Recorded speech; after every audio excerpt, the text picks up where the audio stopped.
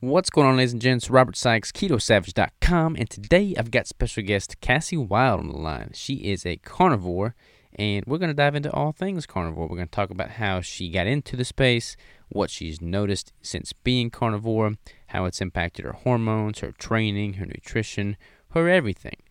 We talk about her training. We talk about how not eating carbs pre, intra, and post workout has impacted things.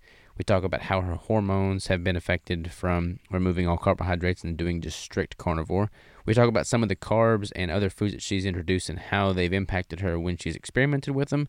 And we talk about how to cook the perfect steak. So lots of topics of discussion. I learned a ton. Hope you enjoy it. And without further ado, sit back, relax, enjoy this conversation with Cassie Wild.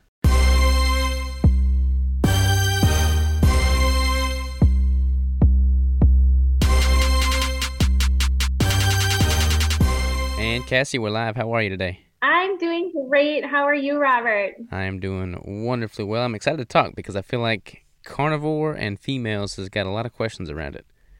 Yeah, absolutely. And I've been doing my best to kind of share my experience, but I know there's still a lot of things that people have questions on. So maybe we can answer some of those through this.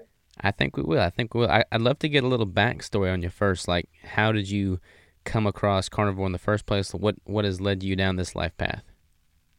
Yeah, so I started eating carnivore last March, and it was because of some skin issues I was having.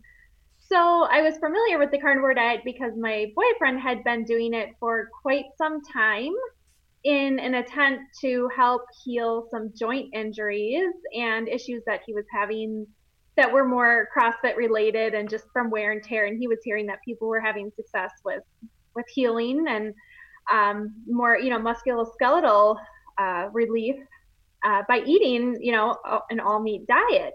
So he had been doing that for quite some time and was doing just beef and eggs. And he noticed a little bit of improvement with the joints, but also just kind of more mental clarity and everything. I made fun of him for a while because I just thought it was so goofy. But then I started in March because I was kind of at my wit's end with trying to figure out why I kept having this cystic acne, and I had tried everything I could possibly think of, and I've kind of talked on this before, but I went through like heavy metal detox protocols and all this different gut health stuff, and I tried cleaning up everything in my house. I don't use any chemicals on anything, and um, I really eliminated a lot of things out of my diet. And at this time, right prior to eating carnivore, all I was eating was meat and a few vegetables. So I really only had like sweet potato, broccoli, and I was still doing a little bit of honey and just a few plant foods in there. Otherwise it was all animal products. So just by eliminating those 5 or 6 plant foods, or mostly it was mostly vegetable and a little. I wasn't really eating any fruit, but the honey and coconut was also in there. Just by eliminating that within 2 weeks, I noticed a huge, huge difference in my skin. So that's when I kind of got hooked and realized that, okay, I'm onto something here. And after following Sean Baker for a while, and then it was when I first heard Paul Saladino on Ben Greenfield's podcast that I finally said, okay, I'm going to give this a try. I don't think I'm going to die. So that's kind of how I ended up trying this out, and I started sharing my experience about it and just kind of been rolling with it from there. I love it. It's kind of crazy. Like, I think people that have never really dealt with, severe acne, I just feel like they can never possibly relate to what it's like. I used to have crazy bad acne, and I tried everything under the sun. I was using Accutane for a little while. That was the only thing that really worked, but there's no telling how much money I spent on like over-the-counter topical stuff. In hindsight, had I, know what I know now about nutrition, I would have changed that first, and that probably would have made all the difference. Yeah, and that's I think where knowing what I know, I never really had issues with horrible acne until I would say about this time last year. Yeah, it was probably maybe fall or so when I really started noticing it. So I don't know what happened there. Maybe I was just because I hadn't really changed much in my diet, but I know that diet can absolutely affect the health of the skin, and it's reflecting outward. Whatever is going on inside that's wrong is kind of showing on the outside. So that's why I kind of went through and tried everything. At this point, I think maybe the foods and the vegetables that I was choosing were higher oxalate. That now reading more and looking a little bit more into it, I think maybe that's what my issue was. And Mm-hmm. I know I've always had issues with chocolate and dairy, but so yeah, I had eliminated sugar and gluten and dairy and all the things that people would originally think, and most people have relief by doing that. So yeah, so it was just something that kept stumping me, and I kind of just jumped into this carnivore thing, not really expecting much from it, but it's made a world of difference in my skin. So what does like a typical day of eating look like for you now? Yeah, so now I eat about a pound and a half of muscle meat a day. Sometimes closer to two if I'm training harder and I'm hungrier. But I usually stick to New York strip or ribeye as far as my steak cuts. And I also get an extra fatty grind of ground beef. Mm-hmm. So for a while, I was experimenting with more of the nose to tail approach, and I still do incorporate organ meats from time to time. But I can't say I felt much better when I did eat the organ meats. I didn't really feel better at all. Um, so I kind of have just gone through cycling them. I take ancestral supplements just to.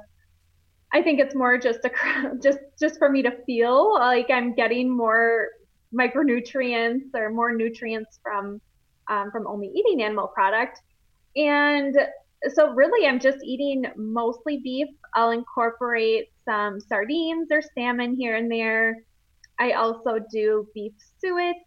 And we like to do bone marrow. Usually I'll eat that raw and a little bit of bone broth here and there, but I've really been keeping it super simple, and I've been finding that's actually how I feel the best. So with the fattier steaks there and like the fattier cuts of ground beef, it sounds like you're probably roughly around the 1-to-1 ratio of protein to fat, or maybe even a little higher on the fat. Yeah, yeah. So I found that if my fat is too low, because for a while I was doing probably about, I would say maybe the 1-1 ratio. And with that, I found my energy levels dropping from time to time.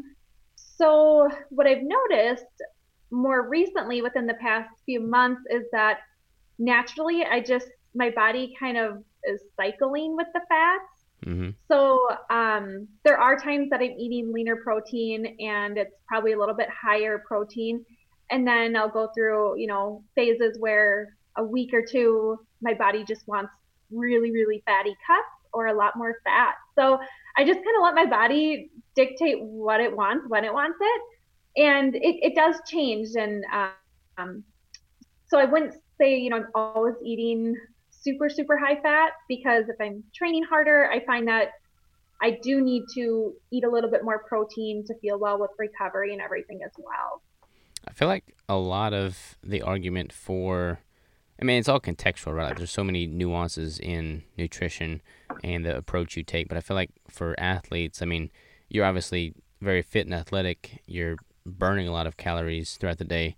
I feel like it makes sense and warrants the need for a higher fat ratio than a lot of people that gravitate towards a much higher protein. I mean, protein in itself is not a really good substrate for energy, whereas you're either getting your energy predominantly from fat or carbs, and hopefully everybody listening to this is getting it from fat. So I feel like it makes Yeah. total sense to have that higher fat ratio. Yeah, absolutely. And I don't train train high intensity quite as much anymore. So once I stopped training high intensity, I found that I could drop my protein a little bit more and focus on the fats. And that's when I really started feeling well eating this way. But when I first started, I was eating way more protein. And sometimes I was eating over 3 pounds of meat a day. And I mean, I weigh 135 pounds. So I'm like, eating 3.5 pounds of meat a day is just kind of absurd. So I had to tweak a lot of things to finally get to where I'm at now. But now I'm at definitely a kind of more of like a maintenance place in my diet where I feel like it's sustainable, and the amount I eat, it doesn't, I'm not burning up so much that I have to eat an absolute absurd amount either. So finally finding a good place here with the carnivore world. What does your training look like now? Like, you're doing cardio? Is it predominantly resistance training? Like, what was your training split looking like? Yeah, so it's kind of hard to explain because I really just make it up as I go. And that kind of annoys people when I say that for some reason. But um, I previously, and when I first started training, I was doing a lot of CrossFit. So everything was kind of high intensity, and I was also doing strength, and I had all these crazy lifts going on. But now I focus on there's I kind of organize it as the first part of my programming. I like to focus on strength. So that's where I'll just do kind of 5x5s or 3x5s. And I usually don't do anything over 5 reps with that. So then I just pick big movements that I like to do. And I actually don't like to do a ton of squatting or deadlifting.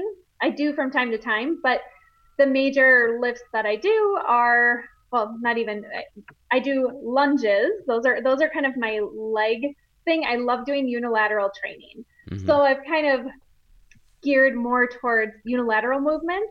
So I'll do, heavy dumbbell rows or heavy barbell rows, weighted pull-ups or dips and lunges. And I love doing bench. I love doing power cleans.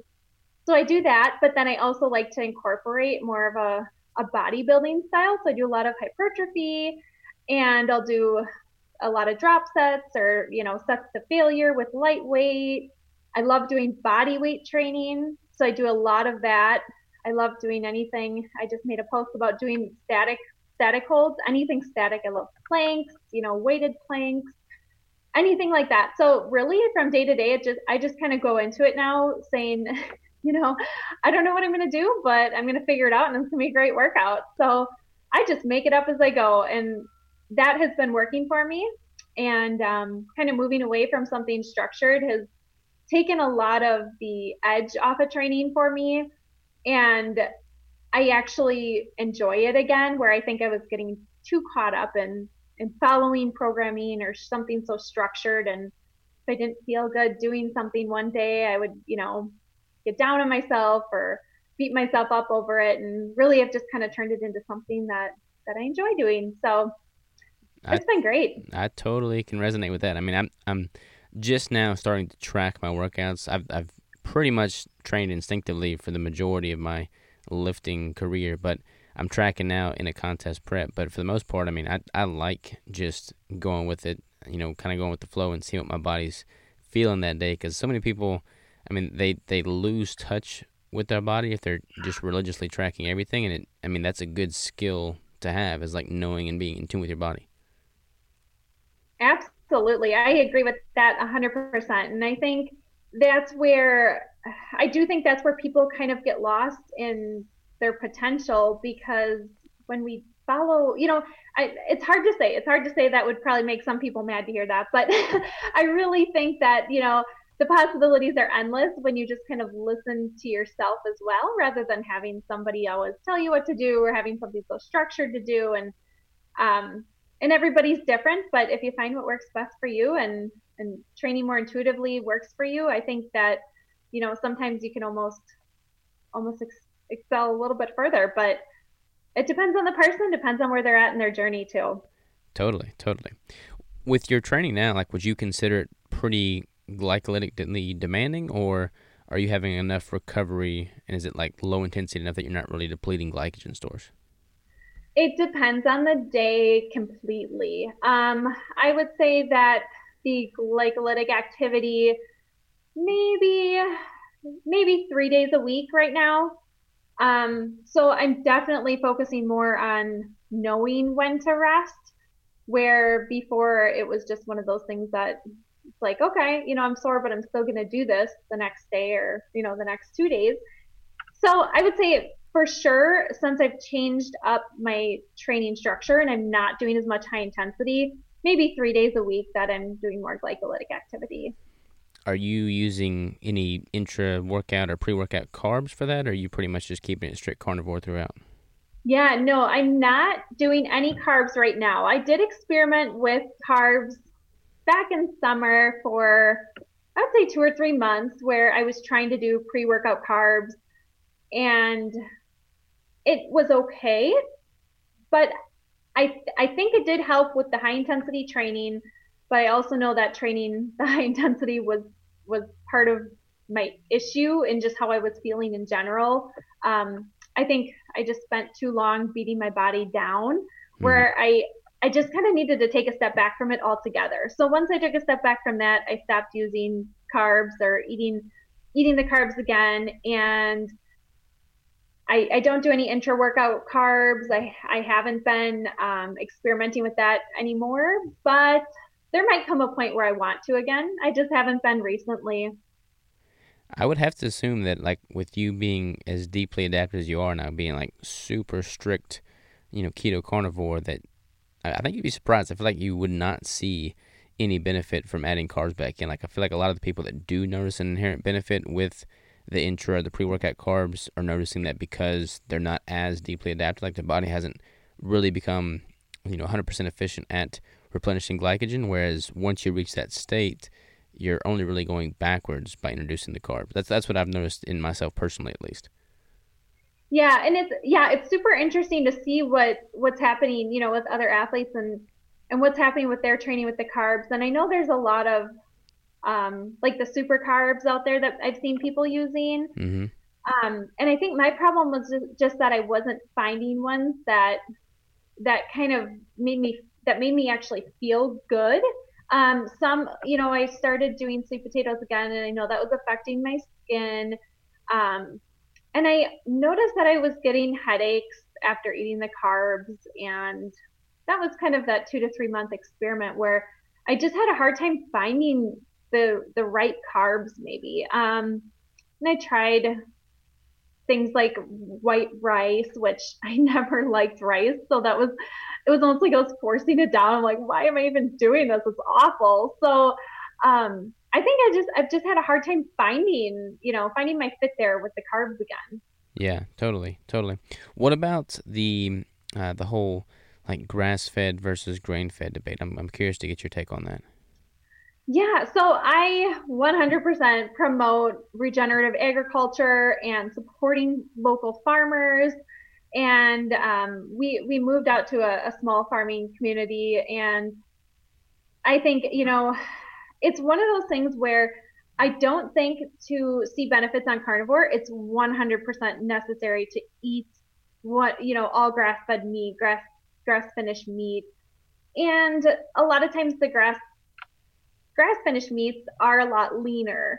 So what I've noticed is that the meats that I was getting, and I do still get it from time to time because I love supporting, our neighboring farmers and the people who are doing things in the best way possible for the earth and for the soil. It's amazing. But I think I also have been kind of leaning more towards some of the grain finished meats because it is fattier.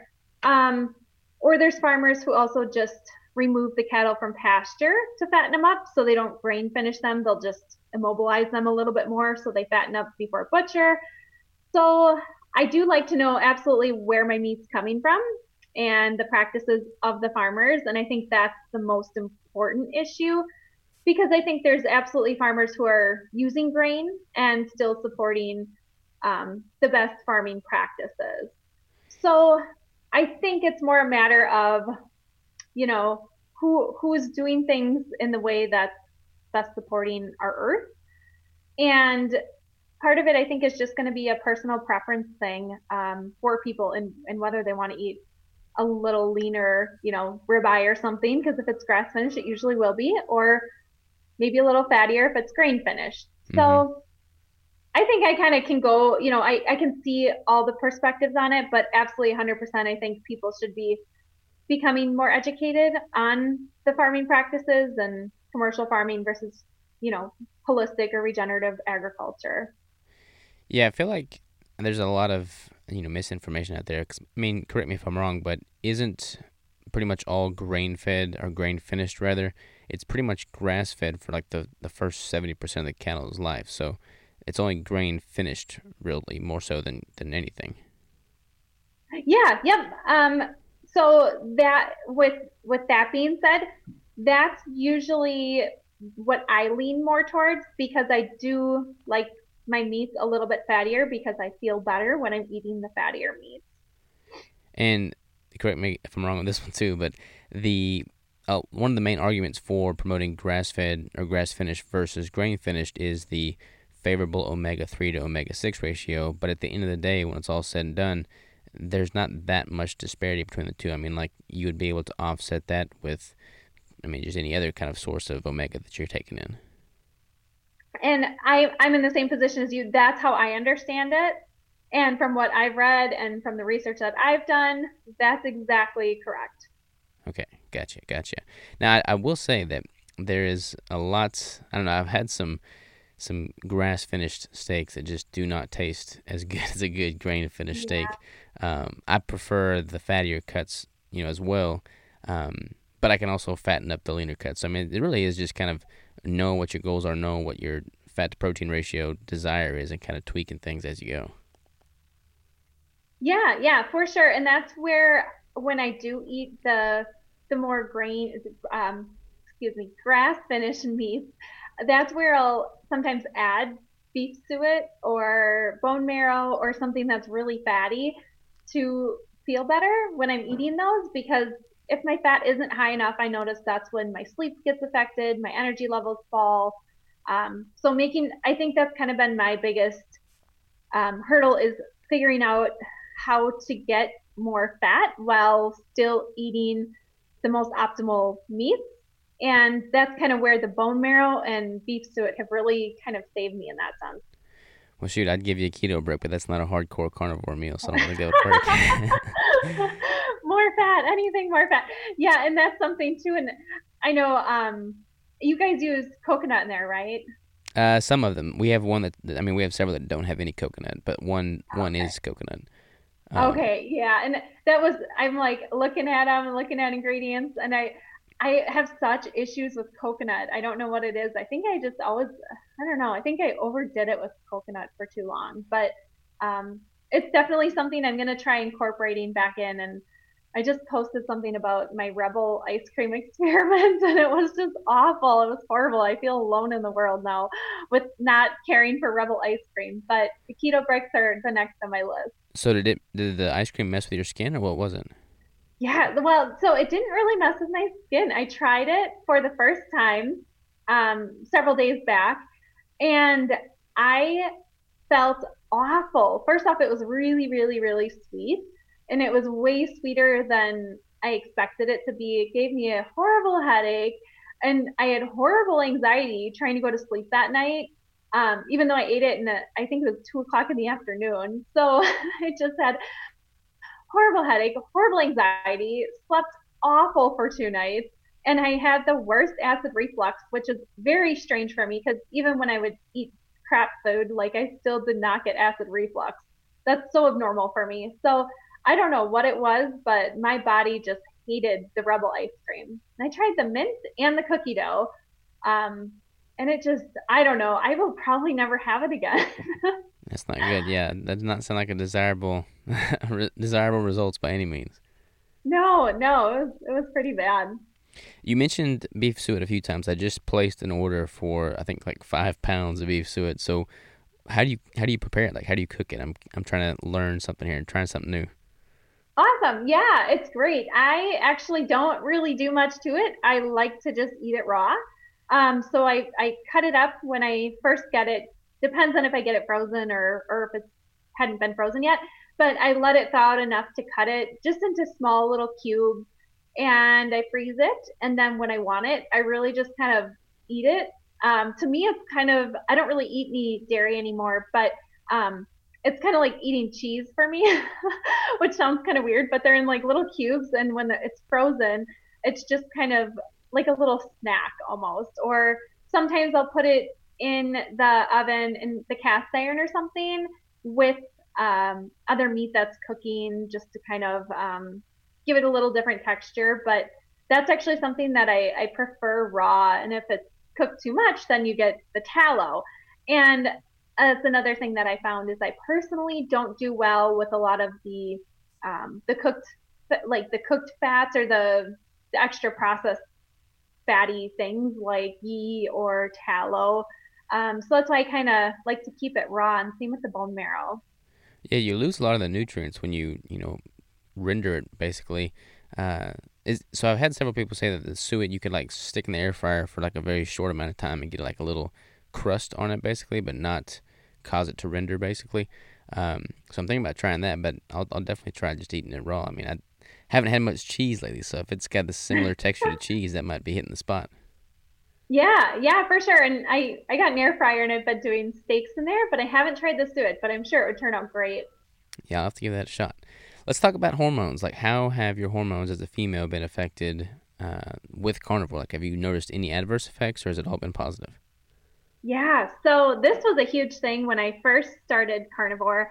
And so within the first month of being carnivore, very, very strict, it totally messed up my cycle. And for the first time, I mean, ever, except for during pregnancy, I did not have my cycle that month. And that for about 3 months, I was doing a lot of different things. I was changing up the fats that I was doing.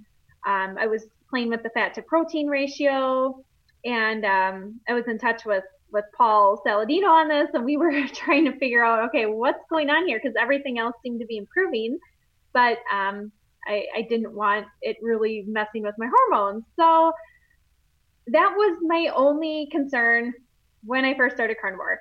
But as I continued on and started changing some of the more stressful things in my life and managing my stress better and eliminating the stress of high intensity training, within about a month or so of doing that, and also reincorporating carbs, which my body was craving, like blueberries and broccoli and cucumber and sweet potatoes. So I started eating those again for a month. I quit doing, like I said, the high intensity training, and my cycle came back. So I I was kind of stumped because I changed so many things at once. Where I was thinking, okay, was it the carbs, or was it because I was reducing stress and my body was just way too stressed out trying to train really hard with zero carbs? So um, I kind of let things play out for a few months and just wanted to make sure that things were regulated again. And once I was in a consistent pattern of my new training without the high intensity workouts, I started doing strict carnivore again in August because I wanted to see if now I realized, okay, if I lose my period again, it's probably because of carnivore, right? Um, but once I went carnivore again and was not doing the high intensity training, I haven't had any issues with my cycle. So um, from that perspective, I think it's pretty safe to say that it wasn't carnivore, and it was just more the combination of stressors that had affected my hormones. I haven't had any hormone panels done. That was my next step if I couldn't kind of re-regulate things on my own. But as far as I'm concerned, I think things are pretty good. Do you happen to have any idea what your caloric intake was the first time you tried carnivore, and when you started incorporating the carbs versus now? You mean when I was carnivore, when I was eating all the meat and added the carbs in? Yes. I, it's really hard to say. I would say, because at that point I was eating probably 2,500 calories worth of animal product, and then, maybe another 600. So I was probably eating like 3,200 calories Wow. at that point, but I was also training very intense. So then, once I cut back on training so intense, I obviously cut back on the amount of calories I was eating. Um, and that's when I noticed, actually, yeah, because then I had went down in calories, went down in high intensity training, and that's when things seemed to re-regulate. Huh. Yeah, it sounds Yeah, like the training may have been one of the big stimulating factors there. absolutely. And I've talked with other women on this too, and it seems to be a commonality amongst, I would say, this group of us who are at a lower body fat percentage to begin with. So I think by eating zero carb, being at a lower body fat percentage, there's just, I don't think, and training super intensely, I don't think that's a great combination for any of the women. Um, and I think it's much different if you have a lot more fat stores to be utilized. And um, at this point, like I said, though, my body fat percentage really hasn't changed much at all. And I mean, I would say in probably the past several years now. And it's just everything has seemed to kind of level out. The training, chilling out on the training and managing life stressors much better. I haven't had any issues with eating carnivore at this point. So Do, I hope it continues that way. yeah, I do too. Do you know what your current body fat percentage is? Have you got like a Dex or anything recently? No, I don't know, and I I really don't care. Like it doesn't matter to me one way or another as long as I feel good and as long as I'm able to do what I want to do and train how I want to train. Um, as long as I can do that, it really doesn't matter to me at all. And I know it's different for people who compete and things. And if I were, I would probably be more concerned about that. But at this point, I'm just on this health journey. I just want to feel good. No, that's totally good. I mean, you're super lean. I mean, you're shredded and you're able to work out hard and live life to the fullest. I mean, that should be everybody's main goal. That's absolutely that's my goal. And if it took more body fat to be able to live great and feel great, I'd be all for that. But if I'm able to, maintain my body composition and in the way that I am now and train the way I am now, eat the way I am now, that would just be great. But I know things change and our bodies cycle and what works at one point might not work at another. So I'm always open to changing the way I do things and continuously experimenting with different things that feel like it balances my body best. Totally. I know Paul Saladino's talked about this at length, but I'm curious to get your take on basically plant anti-nutrients, like these toxins within plants that people are, like the oxalates that you mentioned earlier. Like, can you just kind of dive into that subject a little bit? Yeah, so from I do think that there's absolutely, there's things that people need to understand about anti-nutrients. And I'm also coming from more of a Weston A. Price background. If you're familiar with Weston Price and those principles, they're more inclusive. So they say, okay, you can eat the grains and eat this stuff, but you have to know how to prepare them and you have to soak them and sprout them and to deactivate some of those anti-nutrients.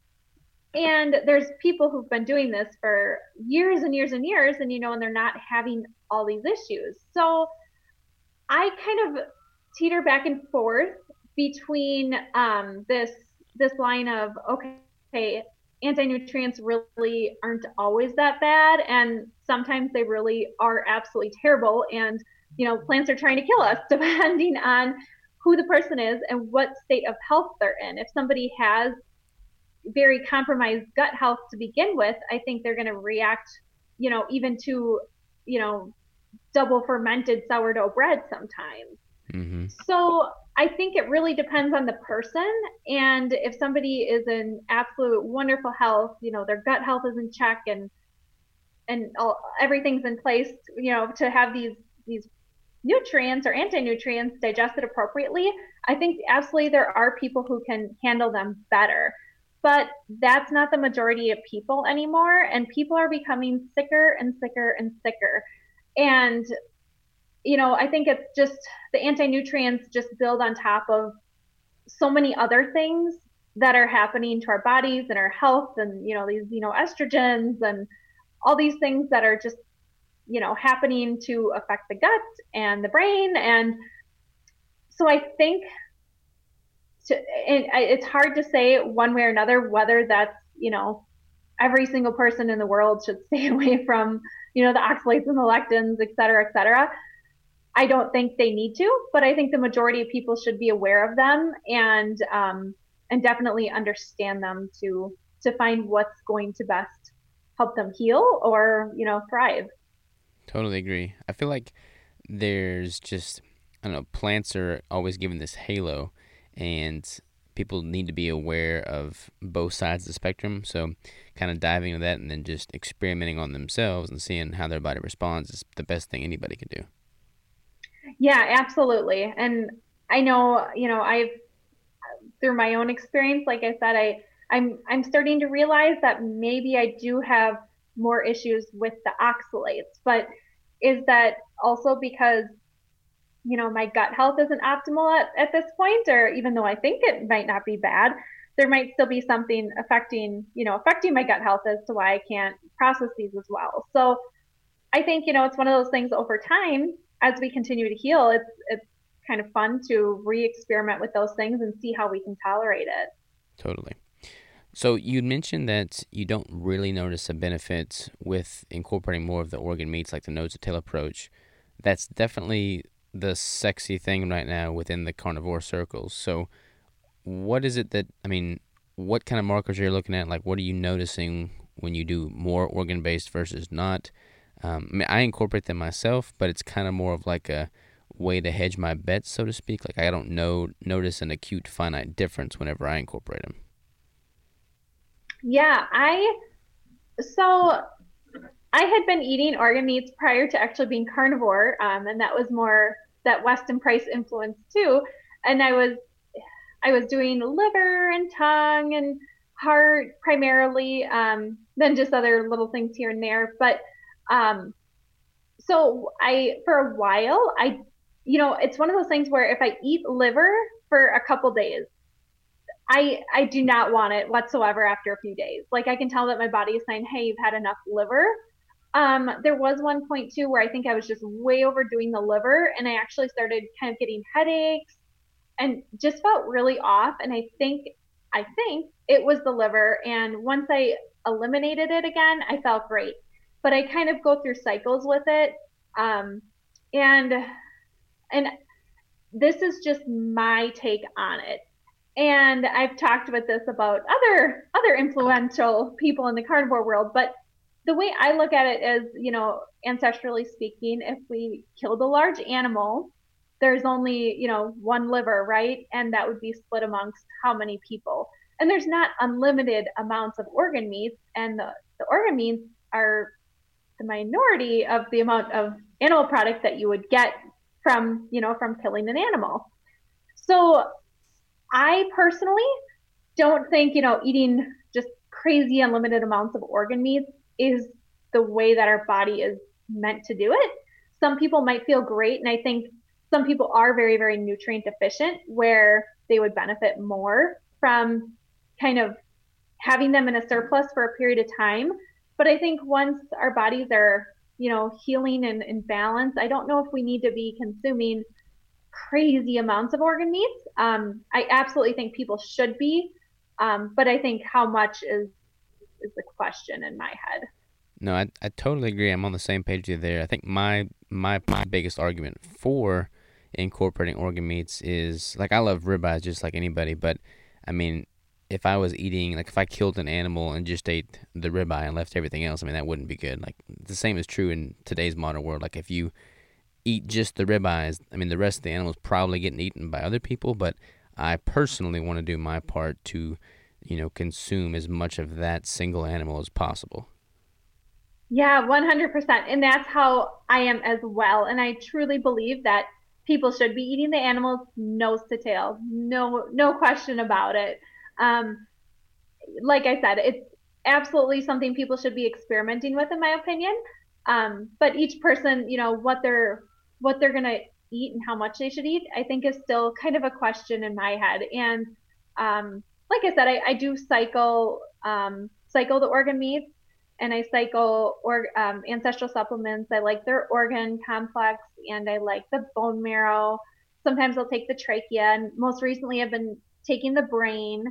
So I absolutely love them, and I think people should be incorporating them. But I think for a while, I think some people were kind of going overboard, and I had some people reach out and say, I don't feel good when I'm eating all this liver. And they were Yeah. eating, like 6 ounces a day for weeks. And I'm thinking, okay, that might be a little bit too much, but who knows? Yeah, I don't I don't eat that much liver by any means, and I don't eat like the whole raw liver gang thing picked up a lot of momentum, and I am not a fan of that either. Like I don't like the raw liver. See, that's the only way I can eat it. I actually cannot. There's different pates that I've had with, if there's bacon in it and it's a beef liver pate, I can handle that. Chicken liver is much easier to eat. I love chicken heart. Mm-hmm. But as far as raw beef liver, frozen raw beef liver is pretty much the only way I can go on that. Little liver and onions doesn't do anything for you. No, no, it's awful. And I think when I would cook liver, it always turned kind of green. And I don't know if that's the copper or what's going on there, but there just seemed to be some weird chemical change in the meat in the liver where it just kind of grossed me out. And then if we wouldn't eat it right away and put it in the refrigerator, it just never tasted as good afterwards. So we'd always end up throwing out some of the cooked liver. So I don't know. I don't think there was enough onion and garlic that we could put in it to make it taste great. So rather than, being sort of miserable sometimes eating it, I think just going with the raw and the frozen, it does kind of taste a little bit sweet, and I like the texture like that. Yeah, totally, totally. So, what are some? I mean, do you feel like you'll get bored of carnivore? I feel like that's one of people's largest knocks against it. Like, I mean, you can find a lot of different ways to cook a steak. Don't get me wrong, but I feel like in the grand scheme of things, most people would view it as not having enough variability and kind of a wide spectrum of things to please their palate with. Yeah, and really, if I felt great eating a lot of other things, I would be doing it. It's just that right now at this point, I don't feel great eating a lot of other things. So I know it's just part of a healing process, and I hope, at some point I can incorporate other things because I like food. I like to make different things. I love making different healthy dishes. I love, making like keto treats, and I like doing all that, and I want to be able to enjoy those things. So I think right now I'm okay eating predominantly animal product. And I hope in time that some of these foods that I've eliminated I can bring back in and feel fine eating them. But I definitely think people do get bored eating all meat. And part of that is just kind of it's a very, I think it's the hardest part is mentally wrapping your head around it. Because for so long it's, we think about variety, and people like variety, and people like to cook and do all those social events. I think the ideal way to eat would be, intuitively, and to, satisfy more of a metabolically flexible structure with food. So I don't think people need to be in ketosis all the time. I don't think people need to be strict carnivore all the time. But if somebody's healing from a chronic disease or an autoimmune condition, sometimes being so strict with it for a period of time is necessary. So to say that that's what I'm going to do forever is not. I mean, absolutely not. I really hope that's not the case. But for the time being, I'm gonna stay pretty strict with it, and I'll slowly try incorporating things, and um, try not to get sick of of eating meat, which it's happened. It really has happened a couple times. Um, but I don't know. I think just switching from steaks to ground for me sometimes, just even that little change in beef is enough to be like, okay, I'm not so bored. But I Yeah. don't know. We'll see in time. There's a lot of people out there, some really, really great ideas on how to keep things carnivore, but also creative. So I kind of like to feed off of them as well. Well, what is your like favorite go-to carnivore meal? Like if you were to just prepare like a dish for somebody to try and wow them, what would it be? Well, I haven't really. personally, I haven't gotten super creative with carnivore, but I do. I mean, anything with bacon, anytime you're like doing something with bacon, that's kind of what I go to. I love just a ribeye with bacon. And you cook it in the I air fryer, basically, right? Yeah, yeah. Yeah, it's super simple and I mean, there's a lot of people out there who have a lot more creative meals and a lot more do a lot more with the nose to tail, but I do keep it pretty simple and at this point I do enjoy that. Do you cook it from frozen or do you let it thaw out first? So the air fryer, I've tried both, um, but I prefer it when it's from frozen because I think that helps the middle stay more rare and lets the outside get crispier. So that's what I've found. But I also have done it where it's raw, and I think, like I said, the middle will get a little bit more done quicker. So then the outside won't get as crispy. But I really like the air fryer. It's been really, really convenient. I kind of question the chemical or the metals possibly leaching into the food because it does smell kind of plasticky. Yeah. I have a Ninja one. I'm not familiar with all of them, but that's just been kind of my initial observation is the smell is a little bit kind of a plasticky or chemically smell. But it's oh so easy to cook with it. It's so easy and so convenient. So I'll do it. I'll do it here and there. Probably not every single meal, but and I don't feel any different when I'm eating it. So I'll just keep doing it. What? Because I've tried doing it from frozen in the air fryer. I think I've got the Ninja. I don't remember. But what is the temperature and time setting on yours? Yeah, so I do the air broil setting, which is 450 degrees. And as far as timing, if the steak is cut a little over an inch, it takes about 7 or 8 minutes aside. I did do this. It was like a 3 pound ribeye, and it was super thick. It was probably 2 inches thick. And I think that one took maybe like 10 or 12 minutes aside from frozen. And that's yielding like a medium rare. Yeah, yeah, Nice, nice. I'll have to try that for sure. I yeah. I've been experimenting with all different cooking methods. Right now, my top is doing a reverse sear on the Traeger, but that takes, I mean, that's like an hour endeavor, so much longer in time. Sure. Yeah, not as quick and convenient as an air fryer, but a different kind of delicious. Definitely, definitely. Well, I got one more question for you. What is like what are you excited about? What's coming up in your future within the carnivore space, just in general? Like what's got you excited, especially going into 2020? Um, I'm excited to connect more with the people who I think are struggling a little bit. I've had a lot more people reaching out. I try. It's funny because in my professional life, I don't really talk about carnivore all that much, especially working with people who some people are vegan, some people are vegetarian, and they don't come to me to try and have me change their mind on on eating or something. So it's the whole Instagram, the whole carnivore thing is kind of like just my little personal side fun. So just being able to connect with more people and you know share my experiences and hope that other people will benefit from some of my trial and error. That's just kind of what I'm doing with the whole carnivore thing. And I don't really have any big plans at this point, but if I ever do, I'll share them. I lied to you. I've actually got another question. Because you're a nutritional therapist by trade, right? Yeah.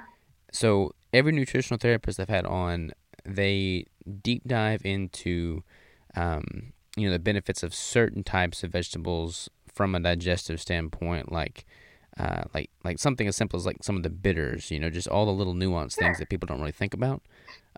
With you being predominantly carnivore, have you like you have this education that you get with being a nutritional therapist, but you're carnivore? Do you feel like there's a benefit to some of those things, or maybe you're not benefiting from it simply because you're trying to heal you personally, but like would somebody that's not as affected by all the plant matter, would they see a benefit? I'm kind of in a shade of gray there. Yeah. So it's interesting because our primary work in the nutrition, my dad's a chiropractor, but we also do nutrition response testing, which I don't know if a lot of people are familiar with it, but it's a form of muscle testing. So basically just testing your body's neurological response to different nutritional stimuli, which are usually supplements. And in that, we do use a lot of herbal complexes. A lot of them are animal glandular products. So with that, there are a lot of supplements that do have different plant components that we do utilize for people if they muscle test well for them. So I think absolutely there are people who can definitely benefit from these things in different concentrated amounts. Different herbals for sure. I really am a huge fan of things like adaptogens, using them temporarily for people. Um, and I mean, most herbs we don't use long term or want to use long term, but absolutely to kind of give people's bodies a kickstart or to work through something that um, might be more of a burden or a stressor on the body. Like if somebody has a heavy metal toxicity, we might want to use more drainage herbs to help with that. And so I think when we look at it from that standpoint, different viral conditions, there's a lot of herbal products that can definitely benefit. I don't think only meat can cure everything all the time. I think sometimes we do need some assistance from some of these things. So I don't write off plants completely as being, 100% an issue for everybody all the time. They definitely can be a benefit depending on how they're used, um, and how they're sourced and all of that. So I think it's really important, especially with herbs, to look at where they're coming from. And And Australian Australian herbs are usually some of the better ones. So we kind of prefer that, but it just depends on the person. and the best way to kind of know with any degree of certainty on who would benefit from those and what they would benefit from would be that muscle test. That's what we utilize. So some people see it as a little bit more voodoo. People who've never had it done are so are kind of turned off by it. But for people who've had it done and have seen phenomenal benefits, it's really really amazing. And I myself have gone through different protocols that have made an absolute world of a difference in my life. And my boyfriend recently too. I don't think he'll mind me saying this.